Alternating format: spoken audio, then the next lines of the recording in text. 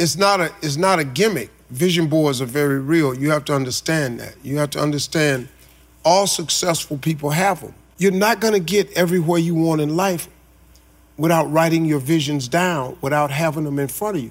That's Steve Harvey, and this is the Depression Detox Show. Here we go.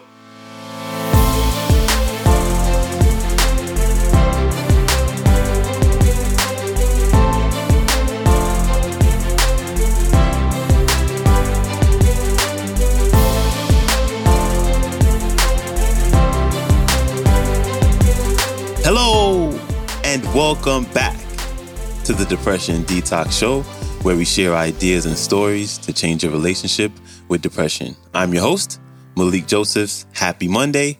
I hope you had a great weekend, and I am excited about this week's episodes. We have some amazing talks with some of my favorite speakers, and I think we'll also have a bonus episode later on in the week, so stay tuned for that. All right, so let's jump right into this week's topic, which is all about visualization. Envisioning the things that we want in our lives. And that could be things like a new house, maybe a new car, maybe a thriving business or a perfect job opportunity or situation, or maybe things like envisioning that number on the scale that you just haven't reached yet, or maybe being free from dis-ease. And one of the best ways to help you visualize is to create a vision board. Now, there are many different ways of creating vision boards that you can find by doing a quick search on YouTube or Google. And but the main thing is to create one. And after creating one, you'll need one more thing, which will help the chances of it becoming a reality a lot greater. So let's jump right into this one to figure out what that extra step is. And then I'll share a quick story of how actually creating a vision board worked for me after the clip. So let's jump right in and give it up for Steve Harvey. Enjoy. I mean, look, it's not a gimmick. Vision boards are very real. You have to understand that. You have to understand all successful people have them. You're not going to get everywhere you want in life without writing your visions down, without having them in front of you. It's a scripture. This is not a theory that Oprah Winfrey came up with. This is a biblical scripture. God set it in place where you could have the life of your dreams. He put it in place. There is a way that you can have the life of your dreams. You just have to learn the principles of success. Now, they got all these books out here, but all these books on self-help and success, they're based on the principles from the Bible. Ain't nobody coming up with no new stuff. Proverbs got all that information in it. All of that information is in Proverbs. You ain't got to look no further. But since Proverbs is hard to understand, people have self-help books like The Magic of Thinking Big, Power of Positive Thinking, The Winner's Circle, Think and Grow Rich by Napoleon Hill.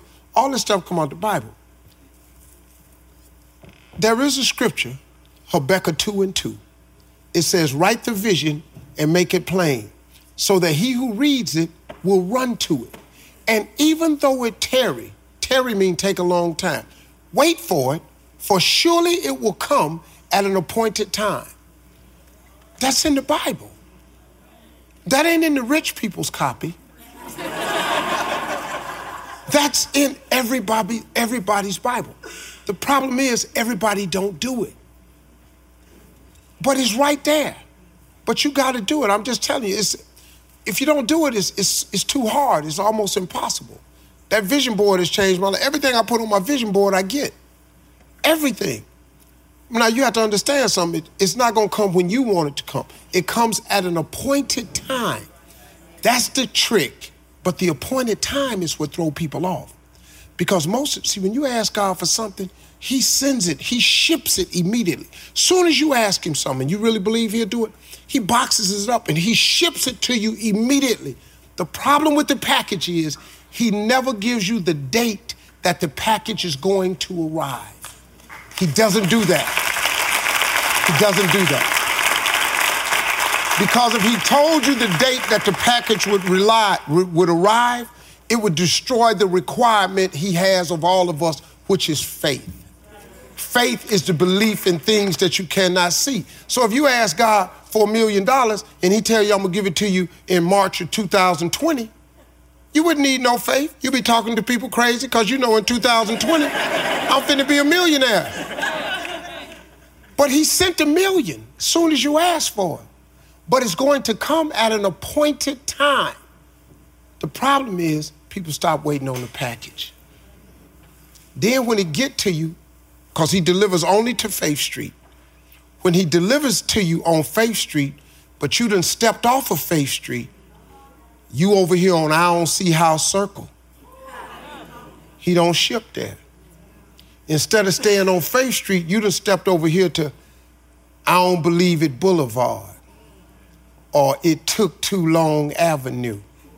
Then the package come to Faith Street.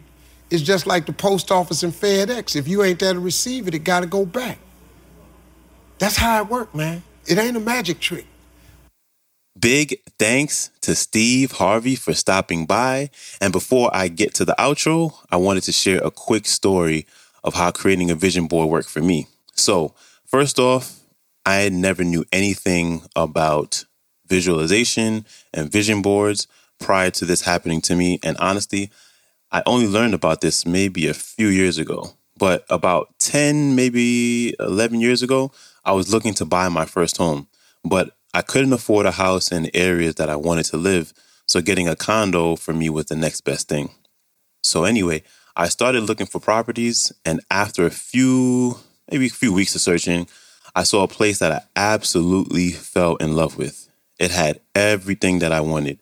I mean, everything about the place was perfect, except the price.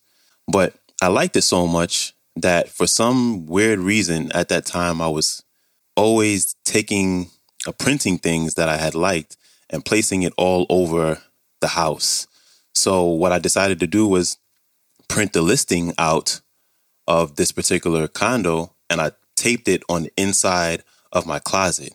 Kind of weird, but I guess it's what I was into at that time. But in doing so, I actually unknowingly created a vision board.